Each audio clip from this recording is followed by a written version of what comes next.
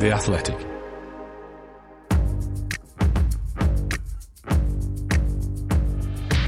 Totally Football Show, European edition. Today, we're talking Union busting in Berlin, Monaco Marseille, have Napoli won the title, the return of Dark Jose, and team that Atletico Madrid can beat, discovered in Spanish fifth tier. All that and more in this Totally Football Show.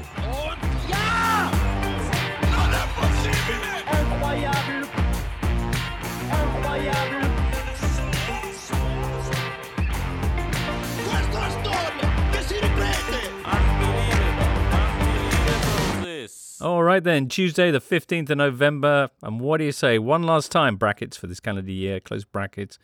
Let's do a European Totally Football Show with our buddies, Alvaro Romeo, Raphael Honigstein, Julien Laurens, and James Horncastle. All right, friends. Hi. Hi. Bonjour, Right. James. There you go, listener. They're excited, and I am too. I think a lot of you're excited because your bags are packed. Isn't that right, Rafa?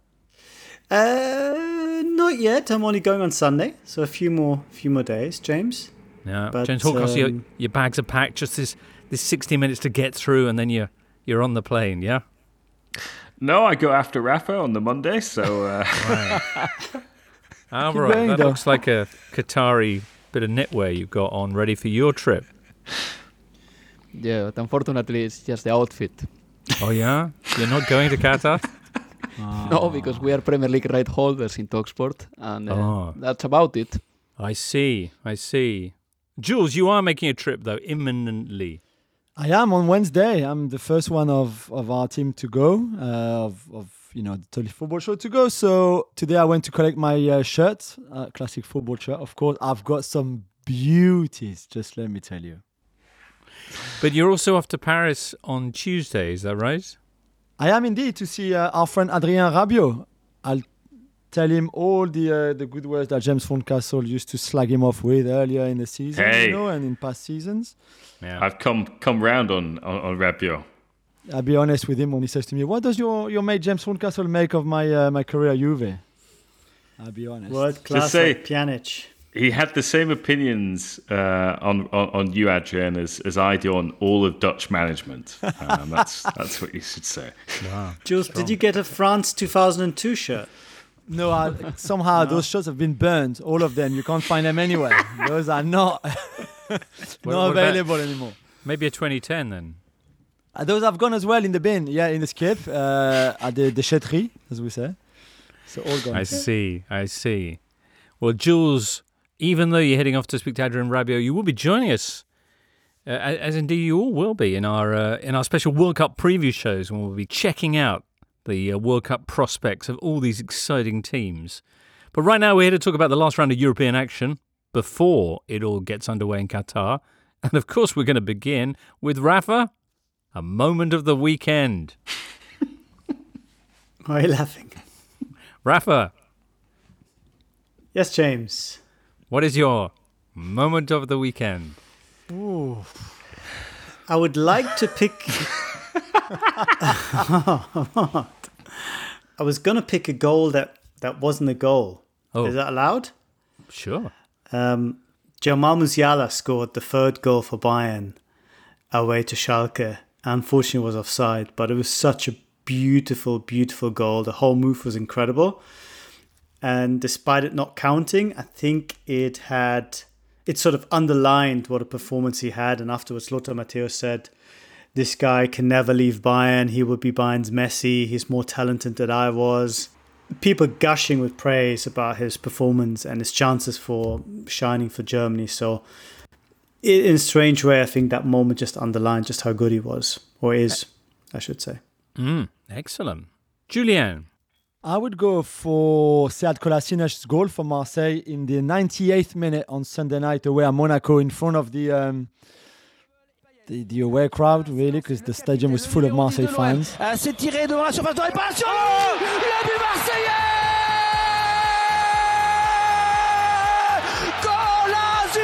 Kolasinac. Not just because he gave the win to Marseille, of course, and turned the game on his head because they were 2-1 down earlier in that second half, Marseille. But because you've just like there's the scenario, the game was incredible. A week after that boring Olympico, that derby there between Monaco and Marseille was really, really intense, was really good, loads of goals. And Kolasinac with the unlikely winner for Marseille. All right, perhaps you'll tell us more about that game later on. Alvaro, how about you? Yeah, my moment of the weekend comes from Copa del Rey. Real Union beat Cádiz 3-2, and this is a side that is playing in the third tier of La Liga, but this is a side that won the Spanish Cup 4 times as well, all before the Spanish Civil War, and they beat a side from La Liga. They are one of the founding members of La Liga, Real Union, and it was nice to see that in the border of France, Real Union de Irún felt young again, or at least for a day, they felt like they might have been feeling in the 1920s when they were a very big side in La Liga, and in the Spanish Cup. So congratulations to them because they beat a top flight opposition, Real Unión de Irún. What round are they through to now? They are going through to the second round. They were playing the first round of the Spanish Cup. Okay, but how many teams will be left at that point? 64 teams left. Okay. 28 games, but the teams from the Super Cup, they are not playing yet. So. Yes. Indeed not. Okay, and James Horncastle? My moment of the weekend, James, actually happened 2 years ago. And it was when an executive working for the Referees Association in Italy, his car was stopped and 35 kilograms of hashish and marijuana were found in it. And yet, he's... whilst being under these allegations, has been sort of working for the Italian Referees Association, leading a kind of double life, and has been dubbed Pablo Escobar. That's brilliant. In that time. Yeah, so it's caused a bit of a scandal in Italy that this has kind of been allowed to happen. A little bit, yeah. Despite being stopped with close to 40 kilos of hash, he was appointed in 2021, the following year, the chief investigator for the Italian Pogmo. Extraordinary. Yeah, he even got an award last summer for being being great at his job. Brilliant. Yeah. Phone Tap subsequently revealed that he's known as Rambo among the network of international drug traffickers that he worked with, and is also the hitter, the enforcer. His source was wiretapped talking about how he would use electric shocks to torture people. Remarkable. Yeah, and people have problems with goal line technology. I mean... Yeah. No, an incredible story. Rosario D'Onofrio is the man. And, incredible. All right, where are we going to begin, Jules? With Liga. This is the Totally Football Show, part of the Athletic Podcast Network.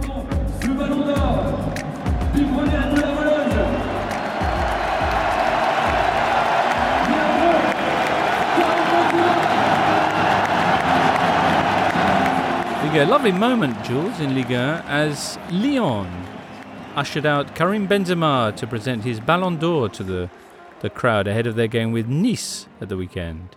Yeah, on Friday night, and that's a good idea that they did, because that's the only good thing about that Friday night game, to be fair, James. He has a mural in Bron, which is the little city, the little town near Lyon where he's come from, where the family still lives for most of it. Where he started playing football, of course, the council estate where he grew up. So very emotional scenes for him to be back there with the Ballon d'Or, of course, the mural, and then being presented on the pitch. Bernard Lacombe, the legendary striker from Lyon, who sort of kind of nurtured him as well when he joined the club when he was only like 11 years old, was there. Jean-Michel Aulas, of course.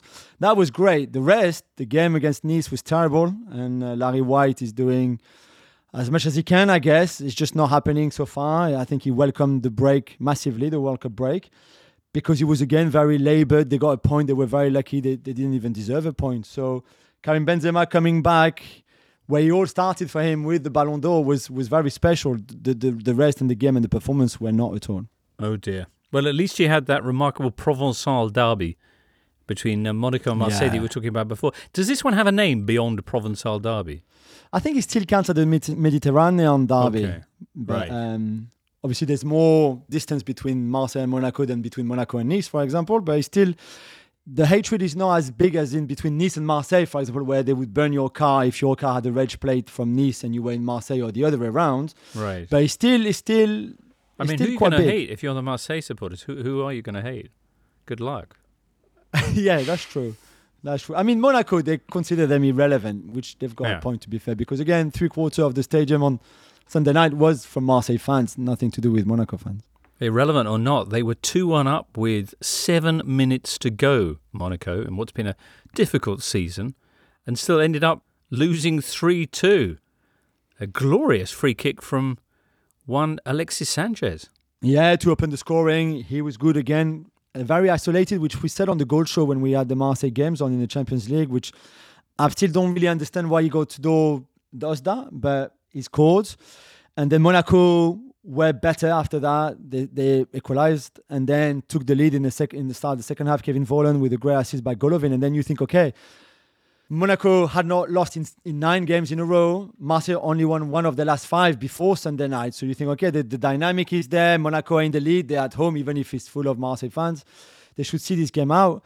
We saw the really bad injury to Amin Harit, who injured his knee, and this is crucial, which means he will miss the World Cup. I think that shocked a lot of the players on the pitch.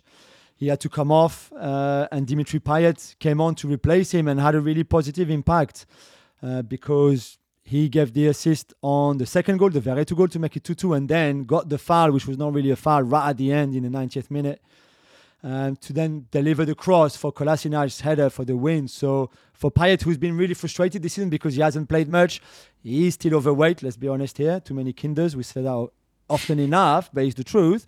But yet, over 25 minutes, he can still come on and have that kind of impact because, I mean, you see it, Alexis Sanchez is a guy that would play with you a lot if he could tell you were a bowler, right? If you're not a bowler, you would hardly get the ball from him. As soon as Payet came on for that game, Alexis literally tried to find him every time he was on the ball because he knew that there was one guy capable of a decent pass. It was Payet. And this is what he does, even if he's not fit. So really, really good impact from Payet. Big win for them because they really needed it badly. And for Monaco, it's a missed opportunity to climb up the table. Indeed, it's Marseille who move up to 4th place. They're 1 behind 3rd place Rennes. Monaco stay in 6th spot. At the top of the table, of course, it's Paris Saint-Germain. They took on Auxerre this weekend. How did that go, Jules? It went really well for them. They won 5-0, James. I mean, I think Auxerre were very much in the let's not hurt you too much before the World Cup mood, right, because they made 7 fouls in the 95 minutes of the game. So 7 fouls when you travel away to PSG and you only have the ball for 25% of it. You haven't really done much defending and you haven't been really aggressive, let's be honest. So it was good for PSG. They had a good afternoon. Kickoff was 12 o'clock, but the M&M was in good form. Mbappe scored. Messi was great. Neymar was great. And we even saw the first goal for young Hugo Ekitike, who finally, after 12 appearances, got his first goal and got like a little initiation as well, where they basically punched him on the pitch as a celebration. They pushed him. Punched him. But in a nice way. Yeah, playfully, you know. Exactly. That's great. What kind of initiation were you thinking of, James? The ones he witnessed at school in England. If you're wondering, listener, whether Rennes' extraordinary unbeaten run under Pep Genesio has continued, the answer is yes. Yes, it has. It's now 17 matches. They beat Toulouse 2-1. There you go. Right, that's enough Liga. Unless, Jules, you've got another story, babe. Just quickly, because it's a lovely father and son story. Montpellier drew 1-1 against Reims at home, and the player who scored their goal right at the end as well of the game is Sacha Delay. And Sacha's father used to play for Montpellier, and he's now this kind of sporting director, if you want. Philippe Delay, who was a good midfielder, like Sacha Delay is. 20, Sacha is. 13 years after his dad's last goal for Montpellier, the son scores his first goal, which is a lovely story. And Montpellier this is what they do. They also have Enzo Chateau, who's the son of Bill Chateau, who played for Montpellier before. They've got Léo Leroy, whose father, Jérôme, played for PSG Marseille, not for Montpellier, but still there. Ryan Zodic also plays for the academy, and his dad used to play for Montpellier. So a lot of, I don't know how you say the word. Well, not so much Montpellier as Montpère, I would say. Montpellier, nice. But well done to the Delay family, who were very happy, obviously, on Sunday night. I think the best parallel with Montpellier would be Fiorentina when they had Yanis Hadji, Federico Chiesa, and Giovanni Simeone. Well, Yeah. that's pretty Slightly much better than the Lai family, Leroy family. I've got another one, Chateau and Koza family. But I'll take that for Montpellier still. Okay. Who's up next then on this exciting Euro Totally Football show? It's Rafa with his Bundesliga news. This upcoming World Cup, what are the Athletic going to be doing about it? Well, every night I'll be hosting a Totally Football show with the likes of Raphael Honigstein, James Horncastle and the rest of the Totally crew. Then every morning from Qatar, wham, the Athletic Football Podcast will be at you with David Ornstein, Matt Slater, Adam Crafton and many more. There'll also be World Cup content from Adam Hurrey's Football Clichés podcast, Michael Cox's insightful Athletic Football Tactics podcast and Joe Devine's Tifo podcast with all the stories that matter from Qatar. All in all, The Athletic is your essential audio companion for the upcoming World Cup.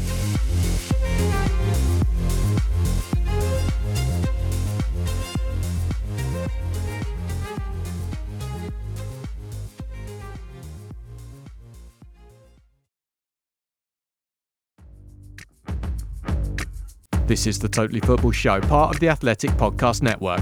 The Athletic is the only place you can read articles by Daniel Taylor, Amy Lawrence, Phil Hay, James Pearce, Ollie Kay and the very best football writers around. Nochmal ins Zentrum zurücklegen, verliert ihn dann Grifo, der vorbeigeht. 2 gegen 1 Situation, nicht gut gemacht von Union. Grifo läuft 20 Meter zentral vors Tor, legt quer auf Gregoritsch. Der ist im 16er, nochmal auf Grifo. Was für ein Doppelpass, was für ein Tor, was für ein Tor. All right, Rafa. Hey, Union have had another big loss at the hands of Freiburg. Bayern beat Schalke, and in the battle of the Borussias, Mönchengladbach beat Dortmund 4-2. Wow. What do you want to start with? Union got fried, James. Yeah. They were terrible again, Union. I don't know what's going on with them. They conceded an early goal and then they completely lost their heads for the second away game in a row. Opened up, were hit on the break. Yes, got unlucky with some refereeing decisions. 4 penalties in this game. But well beaten. And Freiburg, who we haven't mentioned much, actually Bayern Jäger number 1, the team closest to Bayern, just 4 points off them. Their best ever 15 games in the Bundesliga history, opening 15 games, I should say. And it's an amazing testament to what a great year they've had, getting into the DFB Pokal final, getting through to the last 8 in the Europa League and DFB Pokal again. And all on a very small budget of, about 114 million euros in total. What kind of town is Freiburg, Rafa? What kind of club is this? So Freiburg is a pretty small town, about 230,000 people in the Black Forest. Very picturesque, lots of agriculture around there, wine and stuff in this area. They're quite fairly wealthy. The southwest of Germany is fairly wealthy, but they're a small club without any big benefactor, or there's of course no ownership in German football. So it's all the finances are organic, from organic income, and just through the sheer willpower and quality of Christian Streich's management and some good scouting, they've managed to overachieve yet again. I mean, finishing in the Europa League places last year was already an extraordinary achievement, and now going into the Champions League possibly would be even better. But it's all done in a very hardworking, very pragmatic way. Hard to sort of say what the secret is beyond just working hard and doing things in a quite clever way. Well, they were 3-0 up within 20 minutes after a hat-trick from their Italian international Vincenzo Grifo, and ended up 4-1 winners, up to second place, as you say, of course, behind Bayern Munich, who notched up yet another win against Schalke. What happened though to Dortmund in their clash with the other Borussia? Rafa, just, I should know this, but what does Borussia actually mean in this context? It's an anachronistic term for Prussia. Right. And any reason why those two clubs have adopted it and others not? Well, historically, they were in the territory of Prussia, so it's the same as Bayern calling themselves after Bavaria. All right, that makes there's sense. Preußen Münster as well, which is named after Prussia. So it's not unusual to have that regional part of your name attached. Anyway, Edin Terzic under pressure now. With this. Definitely. Edin for some rough times. Yeah, nice. Yeah, second defeat this week because they lost against Wolfsburg, which is painful. And this one was worse because they defended so badly. It was just abject, especially for Mats Hummels, who was left out by Hansi Flick, was very upset, but then kind of had the performance which suggested that maybe Flick wasn't that wrong to let's say, to back others instead. It's just, you just really have a hard time explaining why Dortmund can be so good on one day, especially going forward. They have so much quality, but then defensively, absolutely shambolic. And sixth place at the moment. They're only 2 points off top four, so it's not a disaster. But if you consider that, they're heading for points in the low 60s, I mean, that is nowhere near good enough for a team that wants to at least get closer to Bayern. But it looks as if they'll be further away than ever before, the way it's going. And if Champions League qualification becomes doubtful, then I think the 1,000% backing, in quotes, that Aki Watzke provided verbally to Edin Terzic might come down to maybe a smaller percentage rate quite soon. So a lot of things to ponder, a lot of things to work out in the training camp in Marbella in January. Okay, Mats Hummels didn't get the call up for Germany's expedition to Qatar, but Youssoufa Moukoko did, as you predicted. He did, and Julian Brandt did, and Brandt scored a great goal. But yeah, Moukoko, a lot of hopes for him, although I'm not sure how much we'll see him. I think he might be the sort of player that'll come on if Germany really need him, and I'm kind of hoping that they won't. But just the fact that he's there, I think, testament to his great performances. This week, not so much, though.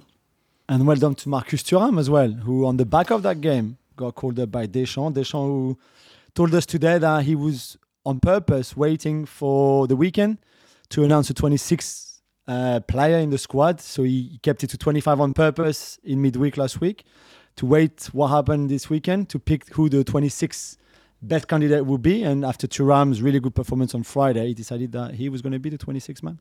Thuram, of course, not Paris born and bred, but Parma born and bred. Okay, but he grew up in Paris. He moved there very early, so he counts as one Paris born and bred. Sorry. Well, no, you can't say he counts does. He could be Paris bred. In born and bred, there's the bread. That means you grew up there. But there's also the born, yeah. So okay, but Paris born or bred, you're talking about. It's Paris bred and bread. Paris bread and bread. Right. Actually, the bread is not bread as in eating. It's where you've been bred, so where you've been conceived. What? Yes, from breeding, born and bred. The bread stands for breeding. Can this be? Did you not know this? It's spelled B-R-E-D. Not the way I do it, Rafa. Yeah. On the subject of the unless his Bundesliga, parents moved to Paris when they were having to open up a boulangerie, conjugal relations. Yeah. Is that the right word? Anyway, I digress. Thuram's having a great season, Jules, and you're totally right to bring his name up. 10 and 15 in the league.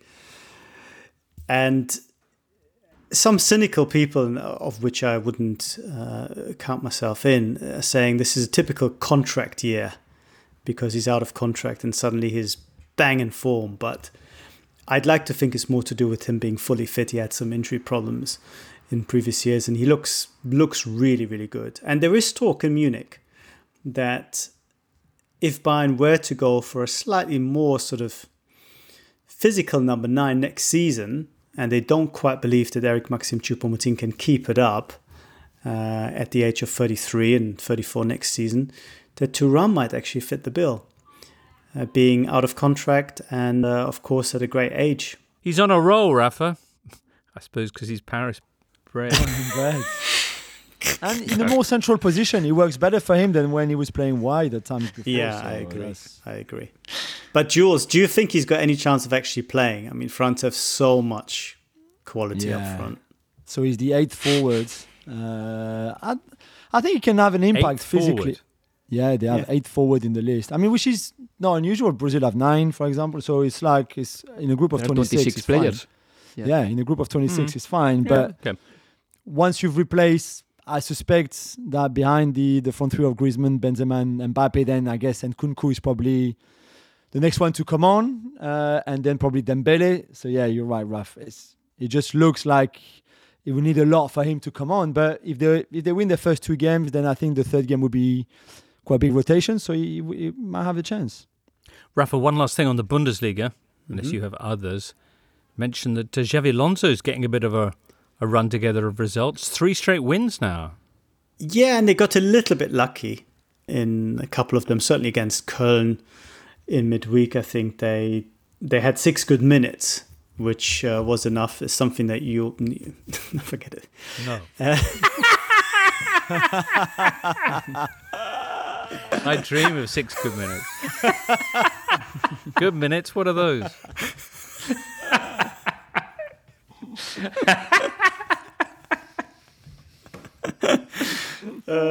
Anyway, they had a few good minutes. They weren't that convincing, but defensively, James, they've really become a lot more solid. And this is not perhaps the first quality you'd associate with a Xabi Alonso side, but they've been quite pragmatic. And then they have, dare I say, a very good Paris-born and bred forward, Moussa Diaby, who was once again absolutely outstanding. And I think rightly called the best player not at the World Cup by Simon Rolfes, because I think if it'd been any other nation, they would have loved to take Moussa Diaby. He's so good. So, some good news for Leverkusen. They're up in 12th, which is a massive relief for Xabi Alonso, and I think puts them in a great position to have a good second half of the season. You know where they're actually playing on Wednesday in a friendly, James? No. It's quite topical. In St. Louis. Ah, St. Louis in Missouri. Yes. Right. Yes. What do you know about football over there? Quite a bit, actually. They have a pretty good coach in Bradley Carnell, who was, of course, a Bundesliga player. And he was at Red Bull in New York, I think. And they have the former Hoffenheim keeper Lutz Pfannenstiel as the sporting director. Very interesting project. Look at you with this St. Louis football knowledge, Rafa. Yeah. Very good. Up next, I want to hear why La Liga got the weekend off.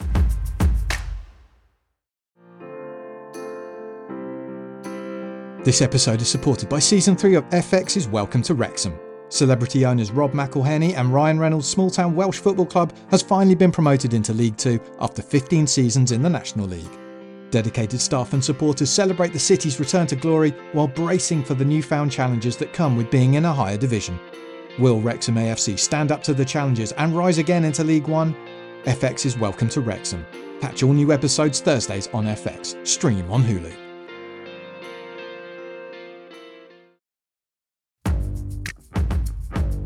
On Apple Podcasts, Spotify, Smart Speaker, and now ad-free on The Athletic, this is the Totally Football Show with James Richardson.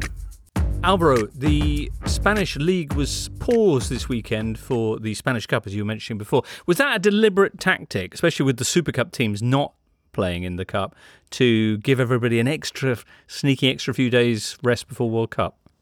I think it was. La Liga used that gap that the calendar had as an opportunity to insert a midweek, but then the Spanish Cup was played. So, of course, many top players didn't have to feature in the weekend. They could rest a little bit. Not all of them, though, because, for example, Diego Simeone was probably so angry with his players that he used 7 players who started against Mallorca in the midweek.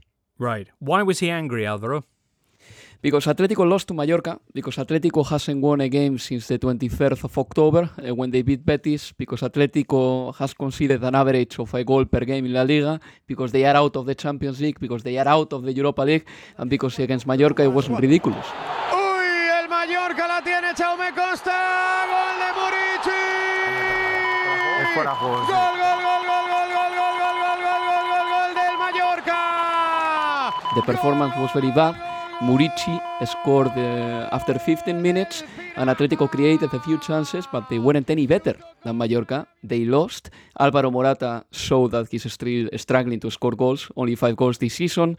The defense, Savic and Jimenez, are not working. Together, that pair duo, which is probably the best possible defensive line for Atletico de Madrid, is not working. And many other players, right now, they are at best fringe players, but they are getting 90 minutes of football because no one is raising their hand and saying, here I am, you can use me. Many players at Atletico de Madrid are underperforming. So I think Simeone wanted to make sure that Atletico didn't lose in the Spanish Cup, because that would have been something that would have deepened up the crisis much more. And they managed to win. Fortunately for them, they beat Almazán 2-0 away. I'm not familiar with Almazán. What tier are they from? Almazán is in the 5th tier of Spanish football. It's a municipality about 120 miles away from Madrid, heading north, and it's a very, very small municipality. I think that they've got less than 10,000 population. So yeah, it was a very special game for them. Okay. And the Spanish Cup, as of late, they are offering plenty of picturesque games like this, since they changed the format of the Spanish Cup, only one round or one leg as well, which in a way boosters the surprises, because a few Spanish top flight sides have been eliminated already, the likes of Almería, the likes of Cádiz, and Atletico, I wouldn't say that they had any trouble, but obviously the one leg factor added a little bit of spice to the game. If Atletico had lost, then it would have been a very bad thing for Simeone ahead of this World Cup rest. Yeah, indeed so. Well done to Atletico then for getting past 5th tier Almazán. Meantime, did João Felix get anything like a run out this time, or has he been featuring anything more? Is he preparing to go on whatever the local equivalent of talk to, perhaps El Chiringuito, to launch a series of accusations about being betrayed and stuff? Is he itching to move, basically, Alvaro? I think that we have come to a point in which Simeone wants to use João Felix, but he doesn't want to give him 90 minutes if he thinks that João doesn't deserve it. And João Felix thinks that based on his performances, he needs more playing time and he deserves more playing time. So it's a little bit of a situation that has a very difficult fix, because I think that if one of them has to leave, and Simeone has a contract at least until 2024, it is more likely that if Simeone doesn't get the sack, which is difficult that this happens, that João Felix tries to find an exit. So the World Cup is going to be a great platform for him, obviously. But yeah, he hasn't been very happy as of late. And also his body language when he gets replaced, or in some games that basically he doesn't put a lot of effort in, well, don't help the case of João Felix either. In my opinion, there is a lot of talent in there, but for whatever the reason, I think Simeone hasn't been able to get the best of it, and João Felix is not the kind of player who is a rebel, who says, okay, I'm going through a rough patch, but I'm going to rebel against this, and I'm going to come stronger from this. So, these things don't mix very well, and yeah, the situation of João Felix hasn't been any better, or hasn't gotten any better over the last year. No. All right, Alvaro. Well, as La Liga wraps up 2022, there is one surprising statistic that you wanted to mention. Yeah, it's the fact that in La Liga we are having a lot of red cards. And if you ask me, is La Liga a dirty league? Is La Liga a violent league? I will say no. I will say that the referees have been tremendously strict lately. There were 6 red cards in game week 14, 8 in game week 13, plus some managers being sent off as well that I don't count because that is a different story. But, for example, the Sevilla Betis, there were, I think, 3 players sent off, and it wasn't just a rough game or a violent game. I think that the standards of the referee in Spanish football have been a little bit strict. The yellow card, or the first yellow card, is being shown very quickly in Spanish football, and then, obviously, if you show a player a yellow card, they are closer to getting sent off, and I believe that the Spanish sides are suffering from this a little bit as well, because the rhythm of the game is not that high to start with, and then when the Spanish teams play in Europe, they realize that the referees are calling different things, and they let play a bit more. So I think that this is quite remarkable, and I think that the Spanish football, in the interest of the spectacle, in the interest of the show, they should try to tell the referees, look, maybe you shouldn't be so strict, because, sometimes we're getting 8, 7, 6 red cards in a weekend, and, these weekends, they haven't been particularly violent. No. I mean, if it's violent, then that's spectacle, but just the cards, that's no fun. We don't want to see that. No, we want to see the card violence. without the violence. There's no point. The What's goals the are down. The No. gameplay, the actual amount of the game that's actually played is also at a historic low as well, I think. No, Alvaro? It's basically But- a season, Yeah, no? but look, still, the last time that the French side won something in Europe. Oh! Yeah, But, yeah, you that know, was a no, round the- when- that was a round when France won the World Cup. Where I wanted to go with this, we're talking about club football now. I wanted to say as well that sometimes I also don't think that La Liga's, the way they are showing the games and the images that they don't show to the viewer, sometimes don't make the show more attractive. For example, I think that is part of Premier League history already, when Antonio Conte and Thomas Tuchel shook hands and then they had a bust-up. And I think that those videos and that footage is going to be used in the future. And I think that is, in a way, it's even a good thing for the Premier League because So in I Spain, think that that these wouldn't have videos been can go shown. viral. I don't think that it would have been shown because I've seen many cases in which there has been a fight and the cameras or the TV producer quickly changes the images and shows something else. For example, in the Valladolid Betis back in August, there was a massive fight that it could have become viral as well. I'm thinking about in those terms now because now everything is post-production. And La Liga didn't show that. Basically, they show like a wide range angle of that fight. You couldn't see anything. And it's not only bad for the spectator, but also you don't inform the spectator about what's happening. You are paying for a TV package, you are paying to get football, to watch it, and you don't know which player got a red card, which player got a yellow card, and for what reason. So I think that La Liga is not doing that well. So there are two things that pile up.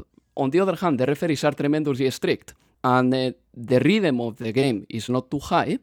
And also, when there is something that is TV worth watching, they don't show it. And I think that mix doesn't work very well. They have to work on that. Sort it out, Liga. Next up, we're off to spectacular Serie A.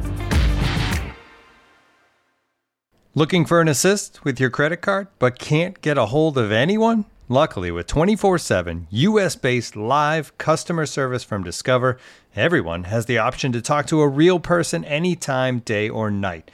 Yep, you heard that right. You can talk to a real human in customer service at any time. Sounds like a real game changer if you ask us. Make the right call and get the service you deserve with Discover. Limitations apply. See terms at discover.com/creditcard. This episode is brought to you by Michelob Ultra, the official beer sponsor of the NBA. Want to get closer to the game than ever before? Michelob Ultra Courtside is giving fans the chance to win exclusive NBA prizes and experiences like official gear, courtside seats to an NBA game, and more. Head over to MichelobUltra.com/courtside to learn more.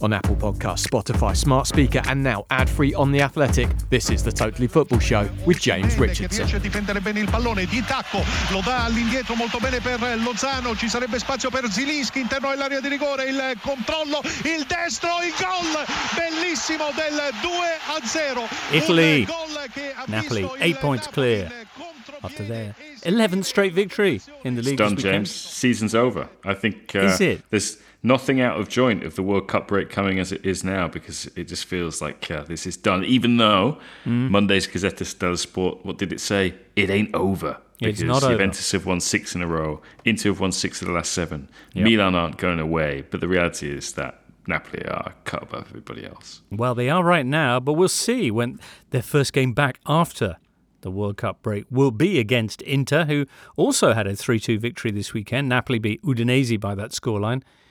Inter, meanwhile, went to Bergamo and beat Atalanta 3-2. As you mentioned, Juve notched up their 6th straight victory and their 6th straight clean sheet. And this week has also seen the return of Dark Jose.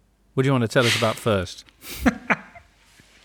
Yeah, well, let's talk about Jose. It's been a fun week, no? I mean, they lose the derby to Lazio, and then they play Sassuolo, and they take the lead. Tammy scores his first goal for like 2 months in the league, apologises to all the fans afterwards, but they didn't win that game in Reggio Emilia because they conceded an equaliser, and afterwards Jose said, "I've been betrayed by one of my players, He didn't say who it was, but it kind of quickly came out that it was the wing-back, Rick Karsdorp.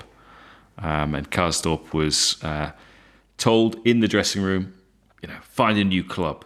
And he wasn't in the squad for the game against Torino at the weekend. In fact, he was flying back to Holland, and then he posted on Instagram. So sad. A broken heart. Yeah, a little yellow heart and a little red broken heart next to him. Poor guy. Did Jose have his name in an envelope? But he's been good for Jose before, right? I mean, I know not so much reason, but before, Well, also, Jose's rebuilt him because he was signed by Monchi. He was one of the bad Monchi signings. And, he had pre-season and he did his cruciate ligament, and then he came back, he did his cruciate ligament again, and then he went back and played on loan in the Eredivisie, and people thought, we're never going to see this Rick Karsdorp guy again. And instead, he played all of last year. He won the Conference League.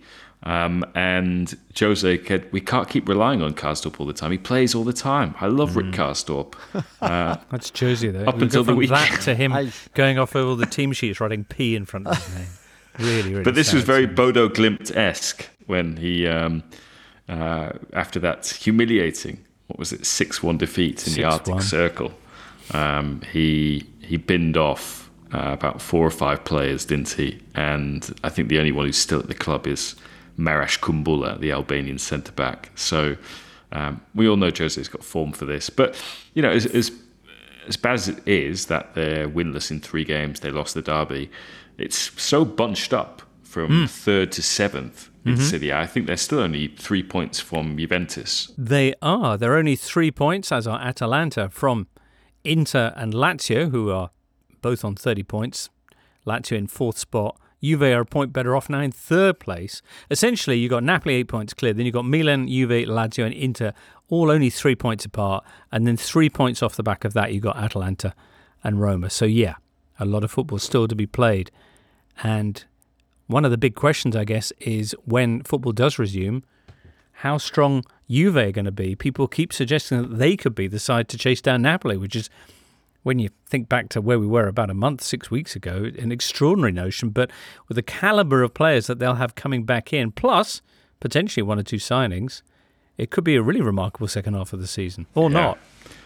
If only they'd sacked Allegri, that dinosaur who doesn't know anything about football. Well, clubs have replaced managers and done better afterwards. They have, but we live in a very knee-jerk culture, don't we, where, one bad result means you're the worst manager in the world. And yes, it was pretty bad for Juventus. They're still not in the Champions League. They went out. They lost 5 or 6 games.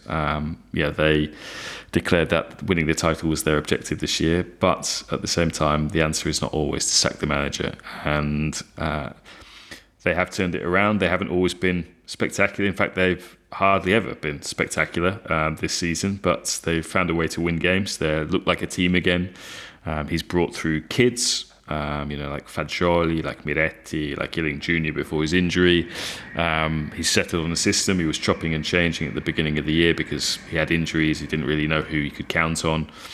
Julien's going to go see Rabiot tomorrow. Rabiot's is playing his best season at the club. Moise Kean has lost 6 kilos. Says that's the secret behind him scoring 5 goals in his last 5 games, which has been handy because Vlahovic has been out. I have to see how active Vlahovic is in the World Cup. Same with Mitrovic as well. And Kostic has played very well for Juventus. So I didn't expect them to win against Inter. I didn't expect them to win against Lazio. They kind of rode their luck first half against Inter, but came through. And in the game against Lazio, it was never really in doubt, partly because maybe Ciro Immobile was missing for the Laziali. But Juventus defended pretty well. And people, the build up to this game over the weekend was, Juventus are really interested in Sergej Milinkovic-Savic of Lazio. And it's just like, well, actually, they're signing a new midfield player in January and he's called Paul Pogba. So forget about Milinkovic-Savic because hopefully they'll have the Pog back. Hopefully they will. What else, James, from the weekend? Hey, wasn't there a big De Rossi Cannavaro clash in Serie B. Spal against Benevento. Yeah. But it kind of hurts to talk about because it brings up too many memories of Italy being at World Cups and winning World Cups in 2006. Teammates in Germany, yeah. Yeah, Wow. well, Italy will be playing over the next few days. They've got a couple of friendlies against Albania and Austria. And we've seen Mancini call up a 16-year-old who was For the 2 team, months this is old. Anything to make that interesting. Anything. No, Literally. but- Call on Castle up. But this kid was 2 months old when Italy last won the World Cup. Are you kidding? Is that no. 16 years ago? Yeah. That long. He was born in March 2006. I mean, this is the generation that Italians talk about when they've missed out on going to the World Cup in 2018 and 2022. That there are kids who've grown up really without seeing their national team play in this tournament. But Simone Pafundi is his name. All James. right. That's an unusual name. It is. But, I mean, a reason to watch Albania and Austria because, Italy did take the moral high ground in not wanting to play a World Cup that's being hosted in Qatar. It's So great boycott. credit to Really them, good credit to boycott, Albania, credit to Austria for their principles. And Dua Lipa. And Dua Lipa. And Dua Lipa, yeah. But not you and me. So it's okay. I missed the Dua Lipa news. Did she refuse to... Sorry, just to... this is the third shock revelation of the evening. Did she refuse to take part in or perform a World Cup song? Yes. Who've they gone with instead? I don't know. I think it's a secret. Is it? Okay. But until they fulfill all the pledges, she said she's never going to go. All right. I think Robbie Williams is going because he just does the World Cup opening match, doesn't he? It's just ticking them off. Ariana Grande as well. She loves like pre-final ceremony. Okay. Shakira, she's got some time now. Well, James, you have one other thing you wanted to tell us about? Well, let's literally go into Fergie time of the Serie A section because Lewis Ferguson, the Scottish midfield player who signed for Bologna, scored again. A sinistra per Ferguson, cross, anzi passaggio corto per Dominguez, e poi la conclusione di Ferguson, e sono 3, Bologna 3, Sassuolo 0. And it was a wonderful goal that he scored for Bologna in their win against Sassuolo, which is a local derby. And Thiago Motta, treble winner, one of Jules' favourites because he was at PSG in the twilight of his career. Yes. Said he's just a great kid. Already speaks quite good Italian. Listens, watches his teammates. He's going to be a very good player. So yeah, there you go. Bit of Fergie time for you. Nice. Scotland born and bred. Very good. Yeah. Excellent. Well, with that, let's wrap it up for 2022 for our Euro Totally Football show. We will be catching up with you, as I say, over the next few days as we preview the event which must not be named. But for now, it's many, many thanks to Rafa, Alvaro, Jules, James, producer Charlie, you listener. And do join us for our World Cup previews Wednesday and Thursday. They'll be available. For now, from all of us here, it's goodbye. You've been listening to the Totally Football Show, part of the Athletic Podcast Network. Listen ad-free on the Athletic app and discover bonus content by following the Athletic UK Audio Plus on Apple Podcasts. Find out the very latest subscription offers at theathletic.com/totally.